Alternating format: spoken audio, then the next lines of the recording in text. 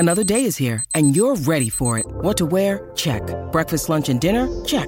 Planning for what's next and how to save for it? That's where Bank of America can help. For your financial to-dos, Bank of America has experts ready to help get you closer to your goals. Get started at one of our local financial centers or 24/7 in our mobile banking app. Find a location near you at bankofamerica.com/talktous. What would you like the power to do?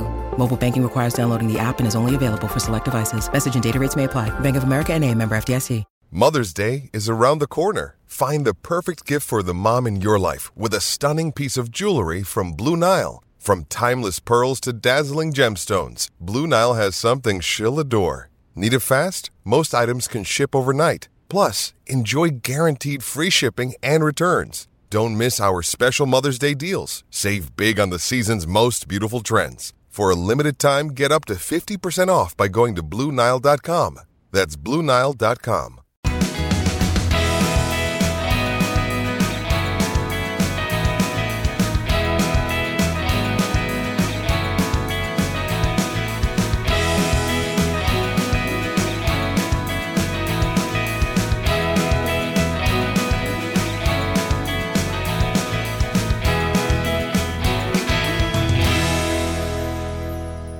This is the CHGO Cubs podcast presented by PointsBet. Use code CHGO when you sign up to get 2 risk-free bets up to $2,000. Hello, everyone. My name is Corey. I am joined, as always, by Brendan, and we are coming to you on Sunday, July 3rd. The Cubs and Red Sox just finished wrapping up a 3-game series at beautiful, historic Wrigley Field.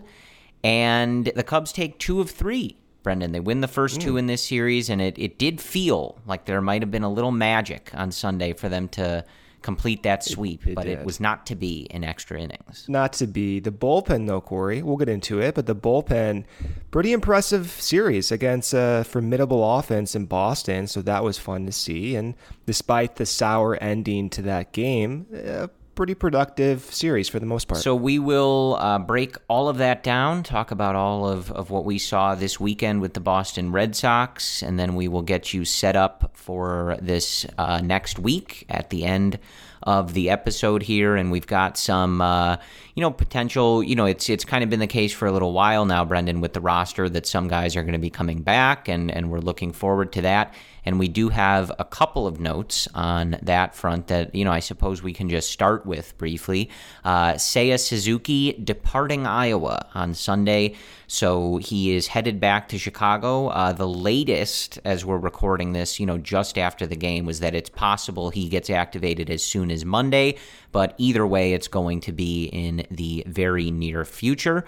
Drew Smyly beginning a rehab stint with South Bend, that is High A, on Monday, and Marcus Stroman is pitching for the Iowa Cubs here on Sunday. I think he's scheduled to go 3 innings. So that is a lot of good news, Brendan. Yeah, a lot of good news. Get the guys back. It will be fun to see how that outfield situation works out, especially with Morel having a recent hot stretch here, how Ross uses him. But I'm looking forward to get Seiya back. I'm looking forward to get these guys healthy, Corey. We got to see what they can provide to get a good idea, especially before this trade deadline comes up. Yeah, particularly for Drew Smyly, it would be very convenient for the Cubs if he could get back in there and have really like a couple of.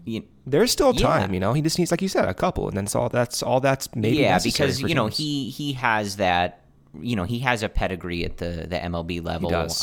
He's dealt with a lot of injuries, but he's the type of guy that if they can just get him back out there and looking healthy, a team looking to add starting depth, long relief depth, whatever it is, they know what they're getting there with Drew Smyly. They just need to know he's healthy. So that timing is working nicely. Obviously, you want Marcus Stroman to get back so he can get back to pitching at the top of the Cubs rotation, like has been the plan all season. And yeah, I'm just, we've talked about this, you and I and Cody, Luke, Ryan, everybody. Like, I just miss watching Seiya play. He was, at the beginning of the year, sort of one of the lone bright spots to start the year before Nico Horner had gotten hot and Ian Happ had started putting this together, and prior to Christopher Morel even coming up. And as we've talked about, his development as a rookie, not in terms of his baseball career, obviously, but in the majors, stunted with this injury. So looking forward to seeing him come back and seeing him get back to, putting in that work to make the necessary adjustments here in his first year. And it seems as if he was going through those adjustments before he hurt that finger. The strikeouts were going up, and not because he was whiffing more, just because he was taking all those pitches. So he just needs to get comfortable, right? So get him back right away. Hopefully when he does come back, it's not going to be a gradual increase in playing time. My hope is if he's back on Monday, he's in there every single day, 4 to 5 plate appearances every single day. And I think you touched on it, Brendan. A particular thing to keep an eye on with Seiya, especially as someone adjusting to life in America, being in the majors, et cetera, you've seen it a lot where he has gotten unfairly penalized by how good his eye is and how bad umpires are generally. And that's one of the big things that, when you're talking about him playing every day, that's really the experience that you want him to get. You don't want him expanding the strike zone on pitches that he thinks are balls. You want that patience, but even just learning to accept more called strikeouts, like that's an adjustment, right? Like, and you want him out there, and however the Cubs want to handle that, whether it is, maybe being a little more aggressive on pitches that are borderline, things like that, you need that time, and injuries take away that time. Yeah, and you look at his overall hit portfolio this year, the encouraging part about Seiya is even though he's kind of getting screwed on bad calls by umpires, it hasn't affected where he hits the ball. It's not as if he's like swinging way outside the zone and pulling an extraordinary amount of pitches. His spray chart is basically pretty evenly dispersed, left field, center field, right field. And one of the encouraging aspects about Seiya is he has also gotten kind of screwed by the ballparks he's played in, because his expected home runs is almost 2 more than his actual total. For example, if he were playing in on the south side in with the White Sox, he would have had 7 home runs. If he were playing in Washington, 7 home runs. Even, Corey, in Milwaukee, if he were in Milwaukee, he would have 9 home runs by now. So I'm hoping just everything stays constant, because I feel as if he does stay constant and a little bit of a tweak on some certain pitches, I think the numbers are just going to go right back up to where we saw them. Not maybe like MVP type level numbers in April, but way above league average numbers. Yeah, so looking forward to that. Good news that the Cubs are getting healthier. There, some miscellaneous notes on guys like Schwindel, Madrigal, etc. They're working their way back, taking BP and stuff like that, but nothing that is as finalized or in motion as Suzuki, Smiley, and Marcus Stroman. So that is the story there. Let's just run through these 3 games, these box scores real quick to set the table. Hopefully you are listening to this, enjoying your holiday weekend, however you are celebrating it. Hopefully you have a nice long weekend here. If you are working on Monday, we are here for you to give you a little Cubs to talk about. But on Friday, it was a 6-5 comeback win for the Chicago Cubs. They trailed this game 4-0 in the top of the second inning. It was a rough start for Adrian Sampson, but he did settle in enough to give the Cubs 5 1/3. He gives up 8 hits, 5 runs, 4 of them earned, 1 walk, and 4 strikeouts. So overall, in a little bit, small body of work for Sampson, a pretty nice job that he's done coming up here and kind of just being tossed into, emergency relief, starting, whatever the Cubs are asking of him. So a nice job from Adrian Sampson for sure. The Cubs getting their runs in this one after they trailed 4-0. Nelson Velasquez with an RBI triple. Christopher Morel brought in 1 with a ground out, and then Rafael Ortega was walked with the bases loaded. That made it 4-3 in the 5th.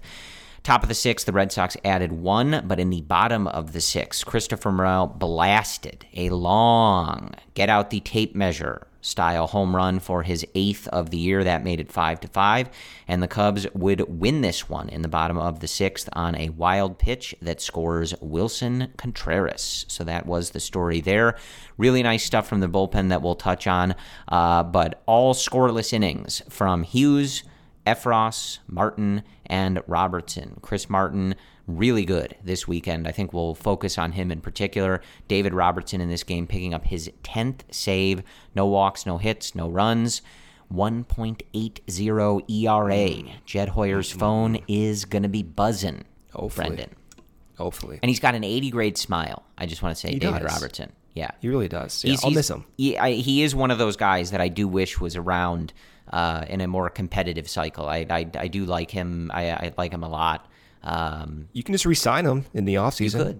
Yeah, he seems to be enjoying his time here. And he was one of those guys, Brendan, we talked about him and Givens, had given those quotes about particularly wanting to come to Chicago, seeing the work that they had done with relievers and pitchers and stuff like that, and a sparkling 1.80 ERA for David Robertson. So that is going quite well. On Saturday, it was a 3-1 Cubs win.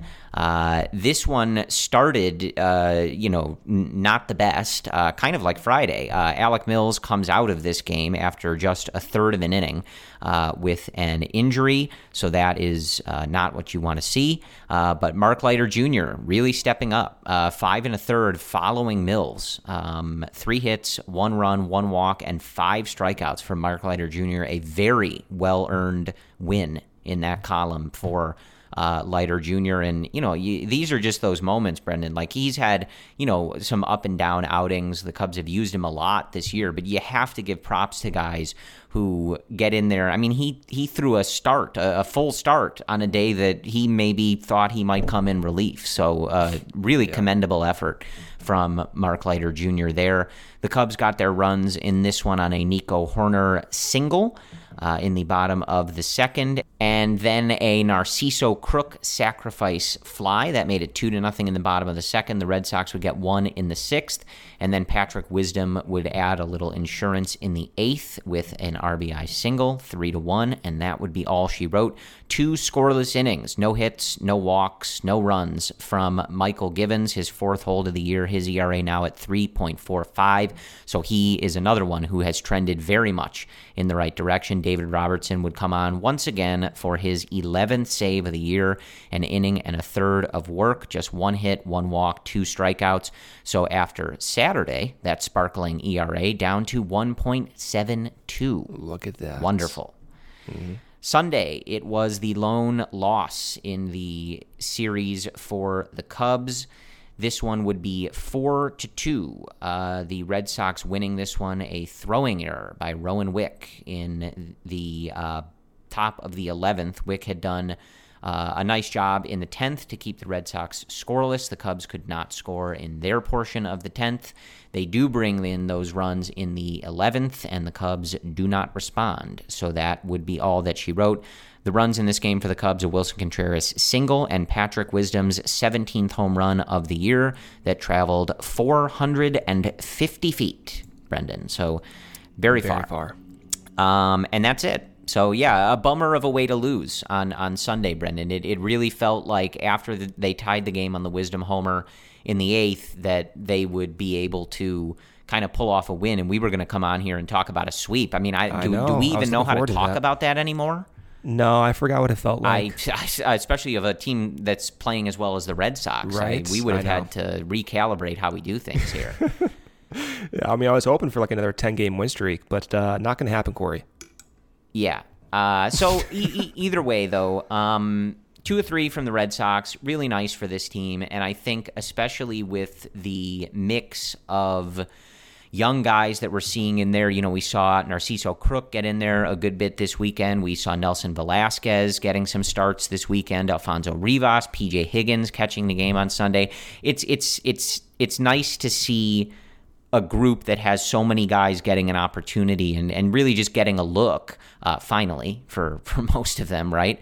Have a really nice series over a team that is 9 games over 500. This was a nice showing from the Cubs this weekend. It was nice. Hopefully this is kind of the format we see going forward, where you do get looks from Crook, from Velasquez. You do see Ross use Morel in different situations, whether it be in the leadoff spot, center field, or second base. That's kind of what I was hoping for the past 6 weeks here, seeing so many different mix and matchups here. And it took a Jason Hayward injury, unfortunately, for this to happen. But this is the format going forward that I hope we continue to see, Corey. Yeah, and that's definitely something that, should catch your eye. Morel moving, some days leading off, and then, days, you get a righty in there, and then Ortega's back at the leadoff spot. We also see Morel playing second base. And, we obviously all knew that he could play multiple positions. We've talked about that a lot, and we've seen him do it for the Cubs at Wrigley Field. But very, interesting and noteworthy to see them doing this with Morel, with the news that Seiya is on the way back, right? We had talked before, like, you have to figure out how you're going to find Morel playing time, because you're not going to stop doing that, because that would be crazy.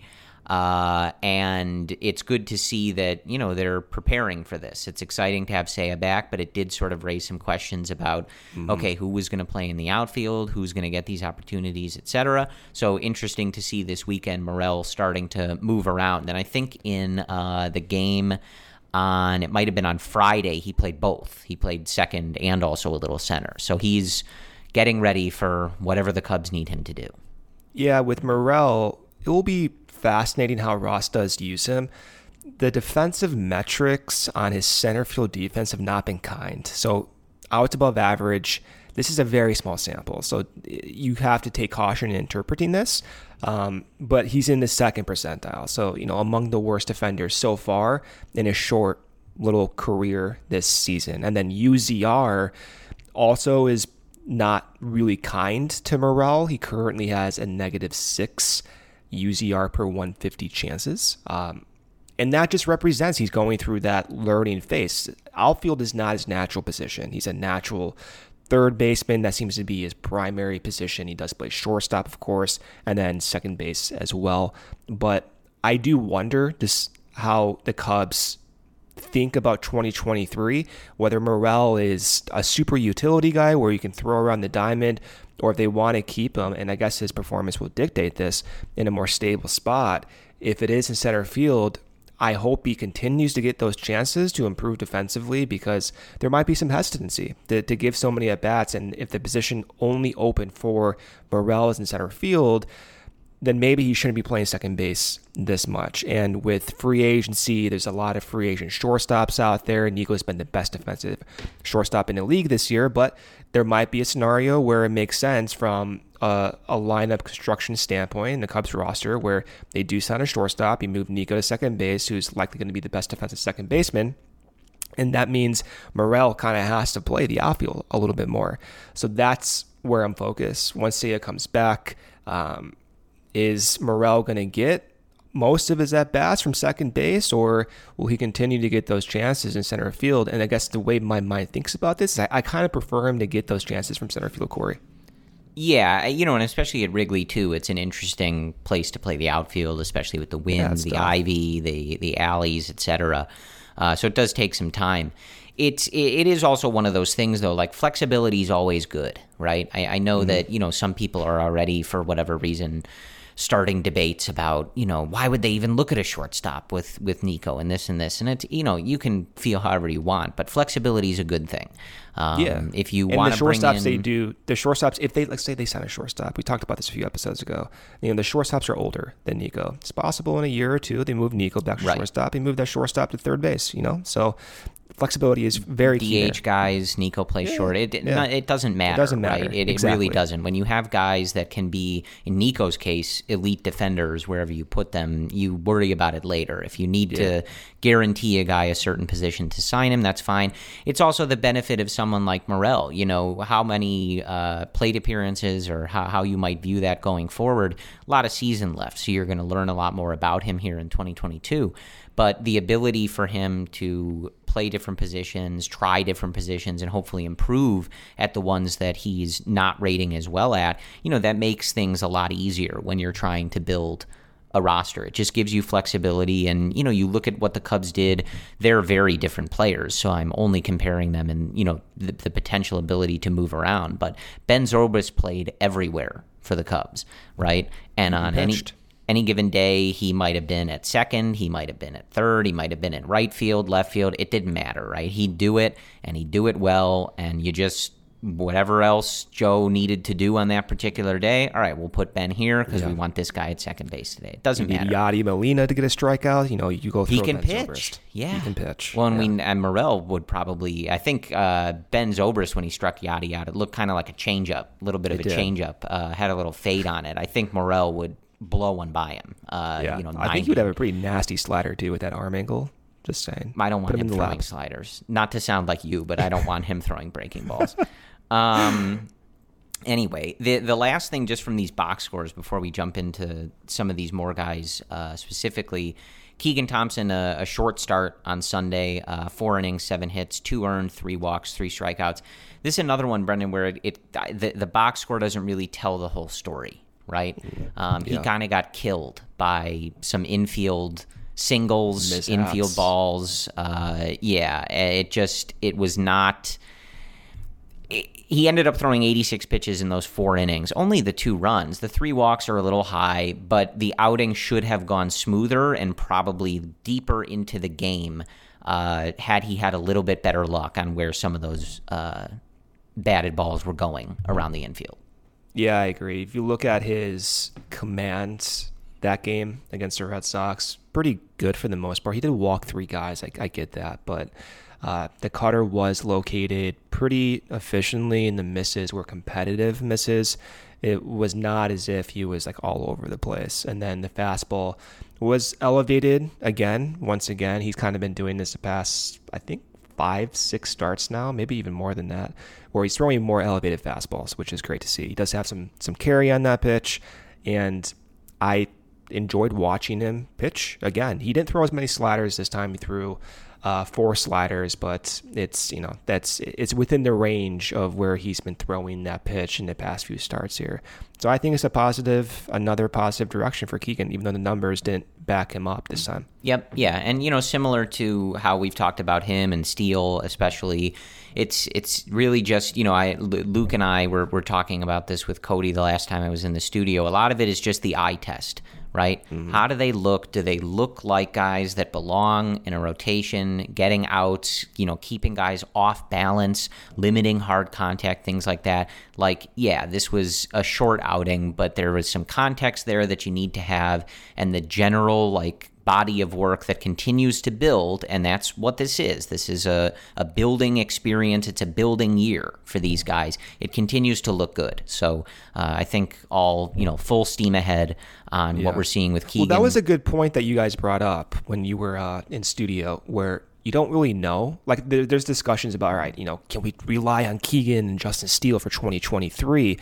But you're talking about players who might be very different come August and September. Yeah. And so when you evaluate these single games just within the context of 2023, it's not really a fair evaluation, because they're using these games to hopefully by September have more pitches or a different way about going about their business. Then by September, you can evaluate those games in the context of 2023. I thought that was a good point. You guys and especially with Keegan too, it's the easiest to focus on, because we've talked about, you and our guy Ryan Herrera at allchgo.com have talked about and written about his new slider, and that's something that you have to keep in mind when you're watching. He's integrating a new pitch. So a few months from now, you're going to have all this data on how batters see this pitch, how they react to this pitch, how it works after other pitches and different counts and this.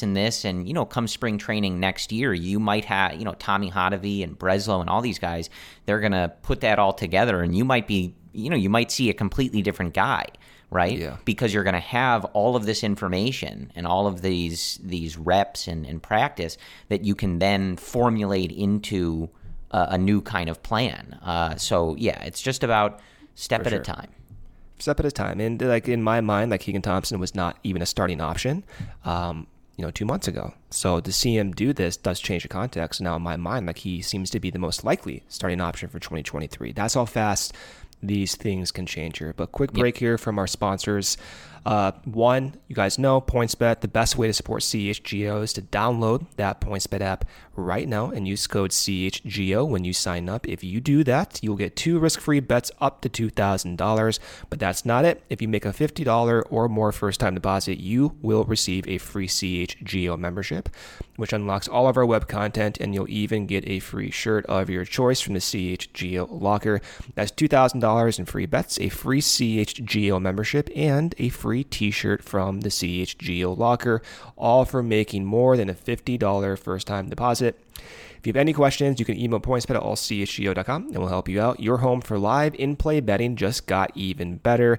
If you see an edge in that game you are watching, is this your favorite team prime for a comeback? Don't just watch the game, bet along with it live. More live betting, more live markets, and faster live cash outs. Follow along with your bets the moment they hit and stay in the live action all game long. Download the PointsBet app right now and use promo code CHGO. So what are you waiting for? It's time to elevate your live betting game. Once the game starts, don't just bet. Live your bet life with PointsBet. If you or someone you know has a gambling problem and wants to help, call 1-800-GAMBLER for crisis counseling and referral services. Second break here from our sponsor, Owen. I have to tell you about Owen, which stands for Only What You Need. Owen's a 100% plant-based protein shake that gives you nutrition that works as hard as you do. All their products are free of artificial ingredients, allergen-friendly, no gluten or dairy, and easily digestible. I first heard about Owen from Chicago Bears quarterback Justin Fields, who follows a plant-based diet. Some people have compared me to Justin Fields athletically, so I had to try this out. They taste great, and I know I'm getting quality nutrition that I might otherwise miss during my busy day. Owen and CHGO have partnered up to give you an awesome offer. You can get 20% off your first purchase at liveowen.com with code CHGO20. Follow me and Justin Fields and try Owen, Only What You Need. All right, so Brendan, I want to talk about the bullpen here, the work that we've seen from the bullpen. It's been, the start of the season, the Cubs bullpen was great, and they've gone through some ups and downs. Obviously, there's been a rotating cast of pitchers that we've seen in this bullpen, and there was an interesting stat that I saw from Jordan Bastian of MLB.com this morning. That the Cubs lead the majors in relief outings consisting of at least 2 2/3. They've done that 22 times. 3 innings, 18 times, 3 1/3, 12 times, 3 2/3, 10 times, 4, 7 times, 4 1/3, 4 times, 4 2/3, 3 times. So we kind of talked about it this weekend. You see Mark Leiter Jr. coming in for 5 1/3 of relief. We've seen Adrian Sampson have, I think a 4 1/3 outing in relief of Kyle Hendricks that one time. And, even today, Rowan Wick going multiple innings. It just was an interesting stat to kind of give context to. One, we've seen a lot of these Cubs pitchers be asked to kind of try a role that is becoming a lot more popular in Major League Baseball, which is kind of that long specialist that comes in at times. But it's also really highlights the inconsistency, especially at the beginning of the year, of the starting rotation in terms of giving depth and length to these games. And, when you're evaluating a bullpen, this is the type of stuff you have to kind of keep that context of. It's you don't want to make excuses for a bullpen when they're not successful, but it is important to remember, like, this rotation has not often provided deep, long starts, right? There has been a lot asked of this bullpen to get, the 27 outs necessary to play these games. Yeah, I remember when Keegan was moved to the rotation, Ross said, even after a few of those struggled starts, like, he kind of missed having Keegan being able to elongate a start and rest that bullpen for subsequent days. So that's the value of having so many options that Ross can go to. If, in this example of Mills, if he goes down, or if a pitcher does struggle out of the gate, you can have someone that can go 4 or 5 innings. To have, Sampson as a possibility. To have, at times, if he is healthy, Alec Mills go more than 3-4 innings is really valuable. And we saw with Leiter Jr. like that was an incredibly impressive effort against a really solid offensive team to give the Cubs a win. So to have these options, it does protect the bullpen. And when we look at July, you want to put Robertson in as many possible save chances that teams can look at and try to get a better return in trade. And the same can be said about Givens. You want to get these guys like opportunities. You don't want to overuse them. You don't want to put them in scenarios that are not optimal for their skill set, because that could have effects in the trade value you get back in return. So I think overall, the bullpen has been maybe a little bit inconsistent in the last month or so. I know Rowan Wick has been frustrating fans. I understand that. I think with Rowan, as the season progresses here, if he continues to do what he does, I'm not really concerned about him. He does not deserve that 5.2 ERA. His command has been rated well above league average. His stuff is being rated well above league average. If you believe in the FIP ERA discrepancy, his FIP is 3.5, his ERA is or rather his 3.8, his ERA is 5.2. I think as the season goes along, Wick will be fine here. But my main focus is putting Givens, putting Martin, putting Robertson in chances that are best suited for them as they're rested, because we're only 3-4 weeks away from actually seeing these guys potentially moved. Yeah. So let's talk about Chris Martin for a second. Really nice weekend from Chris, and a really strong comeback. He had some early season struggles, but he definitely looks like the veteran that he has been for several years in this league. 2 innings of work on this particular weekend against the Red Sox. 4 strikeouts, no walks, no runs. I think just 1 hit in those 2 innings of work. His numbers on the year, a 3.55 ERA and a 2.92 FIP, which would be one of the best in his career.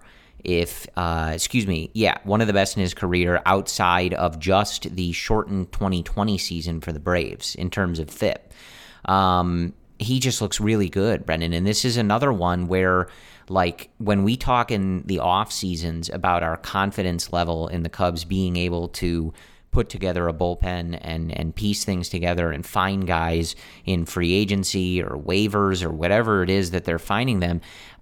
Chris Martin, I don't think it took like a rocket scientist to identify, like, yeah, this guy would be a good guy to add to the bullpen. But just the ability to bring him over, Robertson, Givens, and continue those guys having success, it's a really good trait for this front office to have, not just when the team is competitive. It's obviously useful when the team is competitive, but they're going to have another sort of set of really valuable trade chips, Brendan. Chris Martin has saved games in his career, not too much, but he's gotten a handful of saves in his career. What he might command at the deadline, you never know, but teams are always looking for relief. And when you can have a veteran who's pitched in the World Series, coming over here to the Cubs, putting up really good numbers, in line with some of his career best work, that's really solid work by the front office.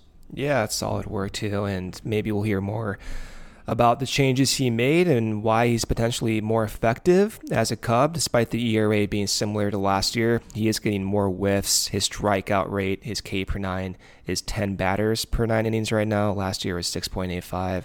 The walk rate's exceptional. The walk rate's 1.4 batters per 9 innings, and his expected ERA is actually under 3, and his FIP is 3.92. So he's one of the better relievers in the league right now, and definitely in this Cubs bullpen. Now, if you look at maybe some of the changes he has made, his slider has been way more effective this year.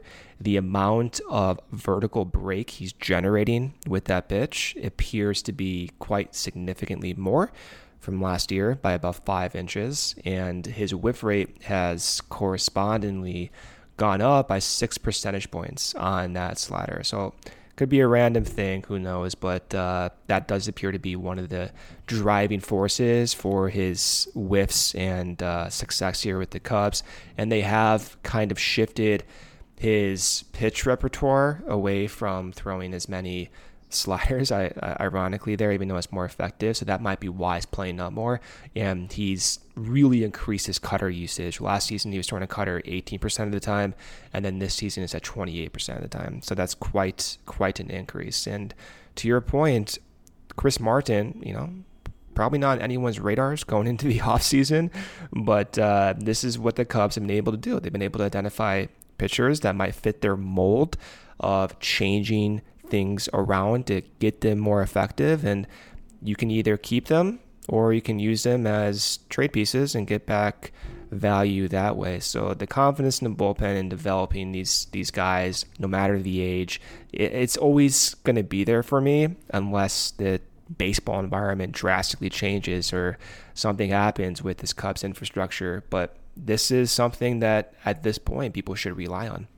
Yeah, and, speaking of Givens, too, he didn't pitch on Sunday but had those 2 scoreless on Saturday.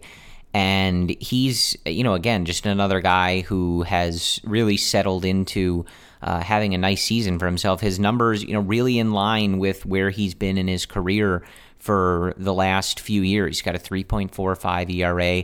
The 4.33 FIP is a little higher, but again, you look at him throughout his career.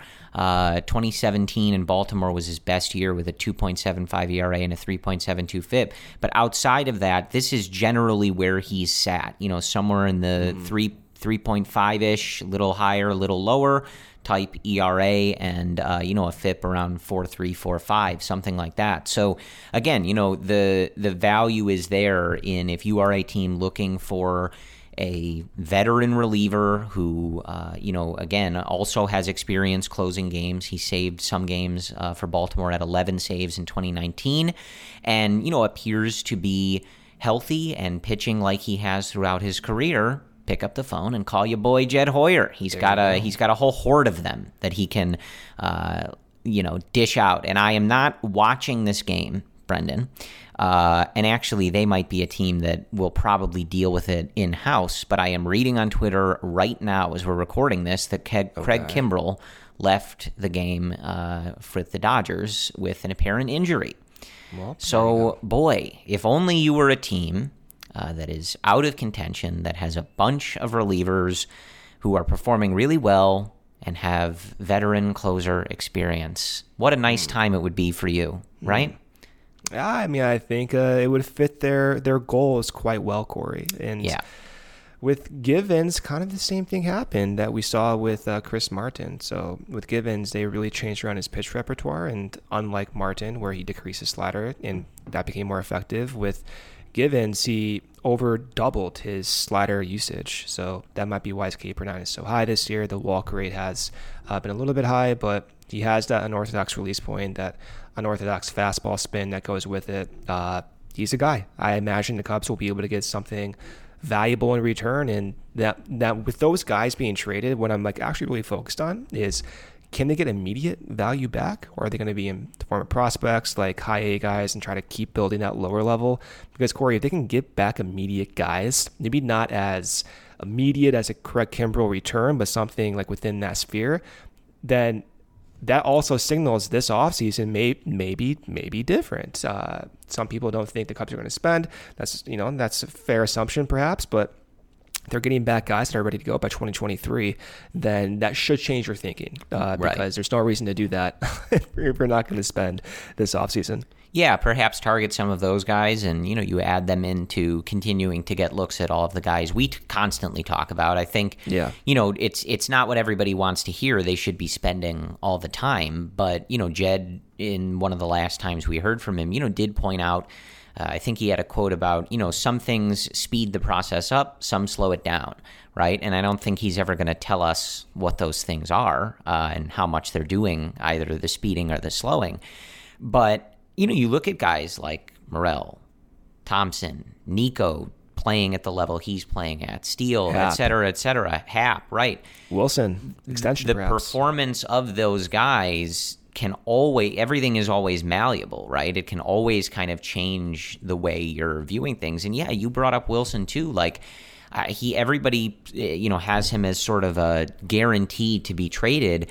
And that's kind of where my expectation is, my hopes and wishes aside, that's just how it seems to be happening. But there was something to the logic of they brought in they got the DH, they brought in Yan Gomes, they've utilized Contreras in the DH a ton. He was DHing again on Sunday with PJ Higgins behind the dish.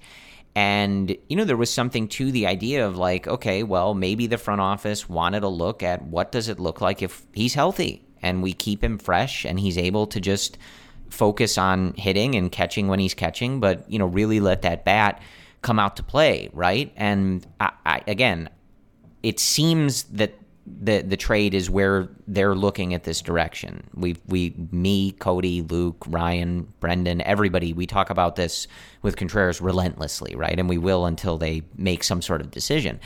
But, maybe, Brendan, like he's got a 906 OPS. This system appears to be working with him staying fresh and being able to DH and having competent, quality backups behind him.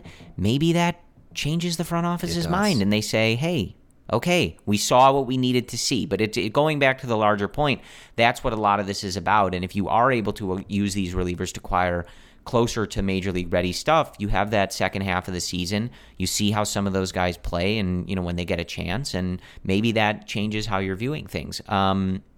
Last reliever for you before we hit our second ad break, Scott Effross. A really solid weekend for Scott Effross. 2 1/3. He allows just 1 hit, strikes out 3 in the game on Sunday. He didn't have any strikeouts in the game on Friday, but a clean inning there, no hits, no walks. So all told, it was two and a third inning of work against the Red Sox here. A very good Red Sox team with just the 1 hit, no runs, 3 strikeouts. His ERA on the season, 2.62. Brendan, they appear to have found themselves a piece for their future bullpen. They have his slider, Corey, is like unbelievable. First off, his release point is the most extreme release point in Major League Baseball. And then you combine the way he can spin that pitch with that release point. He's the best reliever in this bullpen. To me, it's not even a debate. Now, if you go look at the pitch graders, like the stuff plus, command plus, all of that, right? His stuff plus on his sliders is 70 out of 80. That's 2 standard deviations better than the league. So better than about 95% of Major League Baseball. And then his sinker, this stuff also plays up at 65. He also has the command on that. And again, that release point, the way he can throw that pitch with that spin, with the angle and everything, it's remarkable. It's really fun to watch. And he's a guy who's going to be controllable for the Cubs for many, many years. And he came out of nowhere. So that's another example of this Cubs infrastructure kind of taking a pitcher, remolding him, taking what he does well, and now all of a sudden the Cubs have a reliever, a high leverage reliever who's not going to be free agent, Corey, until 2028. Yeah. Who's not going to be ARB eligible till 2025. Yeah. Think about all the resources the Cubs have poured in from both trades and from free agency to bolster that back end of the bullpen. You just got one, and you don't have to pay him anything for the most part until 2 more seasons. Right. Corey. Yeah. So 2.76 really ERA, an 11.3 K per 9, and a 1.74 FIP. Woo! My God, Corey. My God. Getting all hot and bothered here talking about Scott Effross. But, it's also something to look for. We talk about Robertson, Gibbons, and Chris Martin, guys that assuredly, barring something crazy, will be traded. And hopefully get you back some value. The interesting thing that happens after that is how the bullpen reshuffles, right? So somebody's going to have to start getting saves and pitching, in the 9th, and everybody kind of moves up in terms of their leverage. And David Ross, it's always confusing to talk about these two at the same time. David Ross, when he uses Scott F. Ross, has used him in high leverage spots and to put out fires and, in certain situations where he's needed to get whiffs. But when you, when you have veterans like the Cubs do, they get the priority in the pecking order for those big spots, the saves, the big time leverage outings. And when you move those guys, that's going to open up a lot of opportunity for these guys to, kind of take things to that next level. And it's like, okay, here's what you've done at the major league so far. Now let's toss in the highest leverage we can offer, and let's really see what we have with some of these guys. And, again, Efros is already kind of doing that in some spots, not the saves or anything in the ninth inning. But he's going to be exciting to watch as he continues in the second half of the season to probably get some of those really big key spots for this bullpen. Yep. Okay, break here from our sponsor, PointsBet. If you enjoy CHGO, one way to help us continue to grow is to download the PointsBet app and use code CHGO when you sign up. Not only are you going to get 2 risk-free bets up to $2,000, but if you make a $50 or more first-time deposit, you will receive a free CHGO membership, which unlocks all of our web content, and you'll even get a free shirt of your choice from the CHGO locker. If you have any questions, email pointsbet@allchgo.com, and we'll help you out. And in case you missed it, online sign-up is available in Illinois. You can actually download the PointsBet app right now and register your account from start to finish, all from your phone. You'll be signing up with the fastest sports book that's easier than ever, so you can start living your bet life in seconds. So what are you waiting for? Once the game starts, don't just bet, live your bet life with PointsBet. Gambling problem, call 1-800-522-4700. All right, Brendan, so switching over to the positional side a little bit, want to give a little love to P.J. Higgins. Yeah. Just a really only 72 plate appearances on the season for P.J., obviously working in limited time, hasn't been up the entire year. But, getting a bit of an opportunity here. Cubs carrying 3 catchers, something that we are not unfamiliar with this particular organization doing. And just, putting together a nice little line for himself. Only 1 for 5 in the game on Sunday, but a 302 average, 380 on base, 524 slugging. Good for a 150 WRC plus. He's got 3 homers on the year. He's driven in 11. And he's also, played multiple positions. He's caught. Yeah, I like that. He's moved to third, which is somewhere he played earlier in his career, coming out of the draft and, starting his minor league career. So he's been flexible for the Cubs. He's played first base as well on times they've needed him. Again, only 72 plate appearances, but it's you always kind of want to just stop and give credit to those guys who are getting an opportunity, stepping up, and taking the opportunity and paying it off for the Cubs. He's been a useful player for them, not just in having that extra catcher and some positional versatility, but he's done really nice at the plate. The game on Friday, 1 for 2, walked 2 times, scored a run. Like, that's a nice game for a guy that's coming off your bench and filling that depth role. Yeah, and even in Iowa, when he's played there in 86 plate appearances, he has batted .417 with a weighted on base average of .473, and he had the walks in the series, as you mentioned there, Corey. Seems to be a patient guy in his career, so 10% walk rate this season, 14% in Iowa, and then dating back to 2019 before COVID hit, and he was injured in 2021. But in 2019, pretty good stat line in Iowa. He had a .291 batting average, 12% walk rate, only 20% strikeout rate, .373 WOBA. So the ability for him to hit while also being flexible enough where he can play third base and first base, that's pretty valuable. I remember Greg Huss talking about P.J. Higgins in 2019 about that possible utility as we're seeing today. And that was in the context of a competitive team back then. So I like it. I think with PJ, the catching defense still needs to go through that developmental phase. His ability to block pitches probably needs to improve. He has had some issues recently, and maybe they were more prominent last year before he was injured.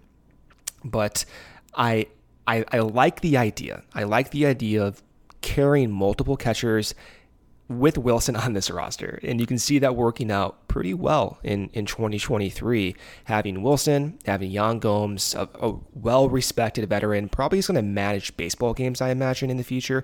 It's interesting. If you watch Yan Gomes in the dugout, he's always right next to either Andy Green or David Ross. Always on the railing, always very close to that entry of the dugout. So to have him and Wilson Contreras and PJ Higgins to learn from Wilson and Yan Gomes and a former manager in David Ross, it's possible that catching defense does start to improve. And at least in the early going here, the framing appears to be acceptable. He has an average framing, runs above average. I don't know how that works in a small sample, but the eye test does appear to back that up for me. It's just a matter of him like getting more comfortable blocking pitches and whatnot. So I'm turning into like, at this point, like 99.9% certain you have to extend Wilson. And I was on the fence going into the year, but seeing Wilson have success, he's DH'd 24 times now, Corey, 25 including today. That's awesome. And you're seeing like the contact rate go up and the health and the power being sustainable, because we've seen that in years past, but it just hasn't been sustainable for Wilson at the catcher position. So to have PJ Higgins and Yan Gomes and Wilson team up here for like a trio at the catcher position, I don't know what the Wilson asking price is, but the most expensive catching contract is JT Realmuto at $115 million over 5 years. If Wilson wants that, if he wants 115, 120, 130, if you're going to DH him that much, like that's a no-brainer at this point. So it might even make Wilson's asking price like fair, but also very respectable for how the Cubs actually want to use him going forward. Yeah, I mean, that was the plan when they signed Yan Gomes, and it's working really well. That's kind of going back to our earlier discussion where, maybe that has kind of changed how the front office view things, maybe not. But they had a plan. They talked about it when they signed Yan Gomes, and what their kind of vision was for that and how it would work. And you and I, for years, really have asked them to get a better backup so that Wilson would not be so run down. I can't remember which year it was, but maybe 2018 or 2019, where he was like a light year ahead of the next person in terms of just pitches caught on the season. Like there was like every single season. It's so much distance between him and the next guy. And it, just obviously was taking a toll. And so it does open your eyes a little bit to, okay, well, we wondered if this would work, and it's not. I wouldn't even say it's working. It's working to such an extreme degree. Like Wilson is having an extraordinary season. We can't talk about how well he's doing enough, and so. Yeah, maybe just do that going forward, right? Like this works. So there you go. Sure. Worth noting, not really to that discussion, but kind of to that discussion in a way.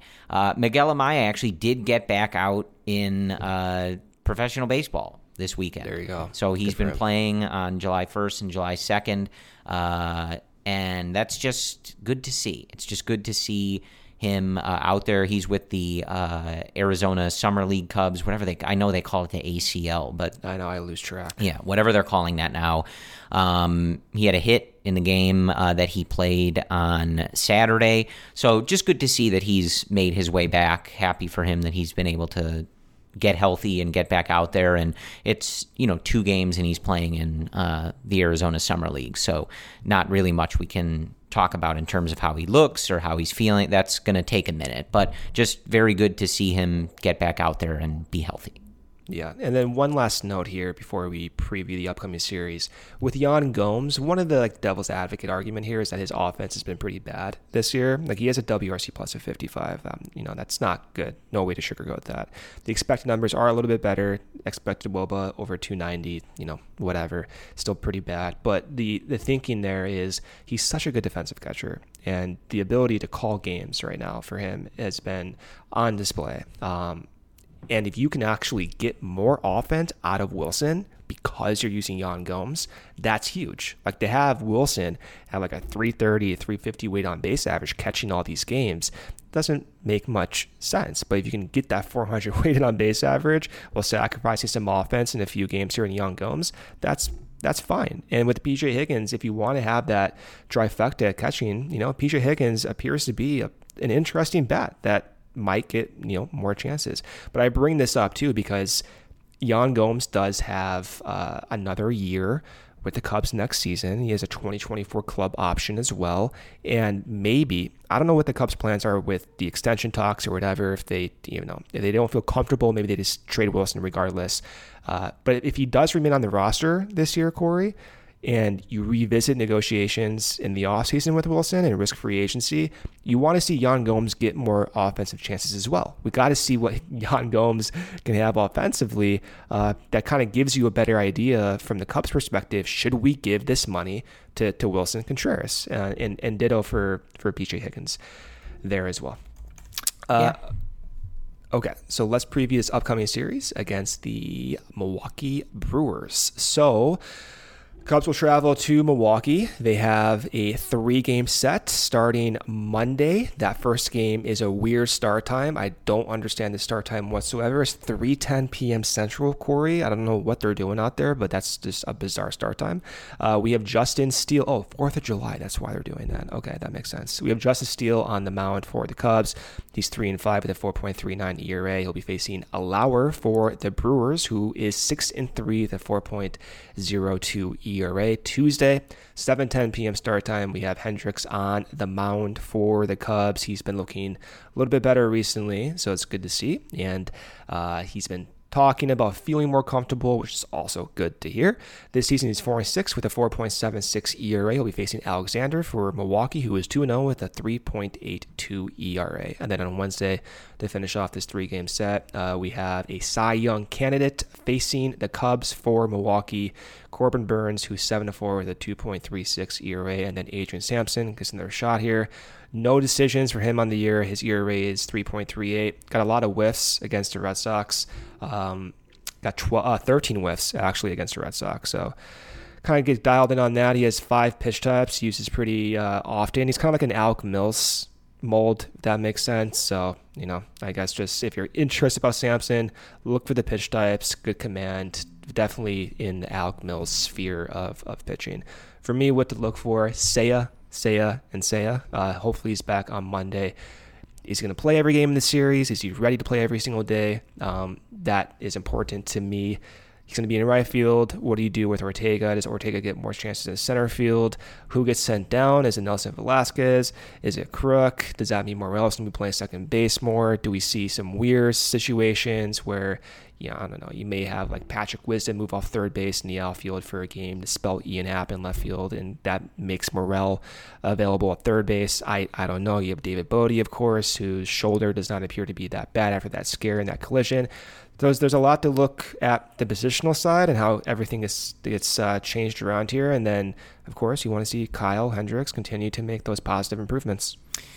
Yeah, we're in July now, so this is kind of the the final runway for at least part 1 of this season and what we're going to see from this organization. So, kind of like it was last year, you kind of have to mentally prep yourself for the weeks ahead. What they're going to do, I don't know. This, man. So am I. I really am. I how totally many times am. have you said that? You got to mentally prep yourself for the weeks ahead. It just would be nice to not go into another month where we're like, okay, well, maybe this is this person's last month with the Cubs. Guess I better get to Wrigley Field and enjoy it. It's just Wilson. It's a very depressing way to go about things. Yeah. It's not great at all. So we'll see what they do. But yeah, the calendar has turned, and that's where we are. It's also, as we keep talking about, a very important time for a lot of these pitchers, especially, in the bullpen, to continue pitching well and staying healthy and showcasing themselves, and for whoever else Jed may be receiving phone calls about. This is that kind of final look that teams are going to get. So we are in that, and, it starts with this series. I continue to really look forward to anytime Steele or Thompson is pitching, just to continue to watch their development, watch them pitch against different teams, go through different, scenarios, and just see what they can do. So looking forward to Steele on Monday, hoping that Kyle can continue that streak of quality starts, and, we could feel a little more confident that, he's really back and kind of settled into, a little bit more consistency here for that season. And yeah, looking forward to Seiya coming back. It's going to be interesting, as you noted, to see how they kind of maneuver everything around, where everybody's playing, how often Seiya is playing, at least to start here. But that is, there's going to be a lot to pay attention to. There's going to be a lot of roster moving, not just this week, but even going forward. As I was mentioning, you get those reports on guys like Schwindel, Madrigal, etc. Stroman's going to come back at some point. Going to be a lot of up and down, a carousel of people showing up to play these games for the Cubs. So going to be a lot to pay attention to. But other than that, don't forget, I think it's on July 5th. We all have to make sure we're prepared to vote for Wilson Contreras in that final round of voting. They change the voting process every year, but I just know we have something to do on July 5th. To make sure that Wilson is starting that All-Star game, which he deserves. Every fan base should be unbiasedly voting for Wilson Contreras because he deserves it. And beyond that, I think that's what we have for you. So it's a fun weekend at beautiful, historic Wrigley Field. I know one of the losers for the Red Sox had some snarky comments about Wrigley Field. He was uninspired. I think called it standard in his experience at Wrigley Field. I didn't really even want to give him the time of day on our airwaves because you guys know just what a laughable take, right? Just miserable. But that's why I'm saying you looked around, you saw the vibes. The weather was perfect in the city of Chicago. Long holiday weekend. There is no place better in the world to spend such an occasion than beautiful, historic Wrigley Field. So we'll leave you at that. Again, hopefully you had a good holiday weekend or having a good holiday weekend or a good regular weekend if you have to work and whatever you're doing. Hope that this podcast finds you well. We will be back with you at the end of the Milwaukee series. Don't forget to tune in to Luke and Cody and Ryan for pre and post throughout this Brewers series. And we will talk to you again soon. So thank you for your support of CHGO and the CHGO Cubs podcast. We'll talk to you guys again soon. And as always, go Cubs.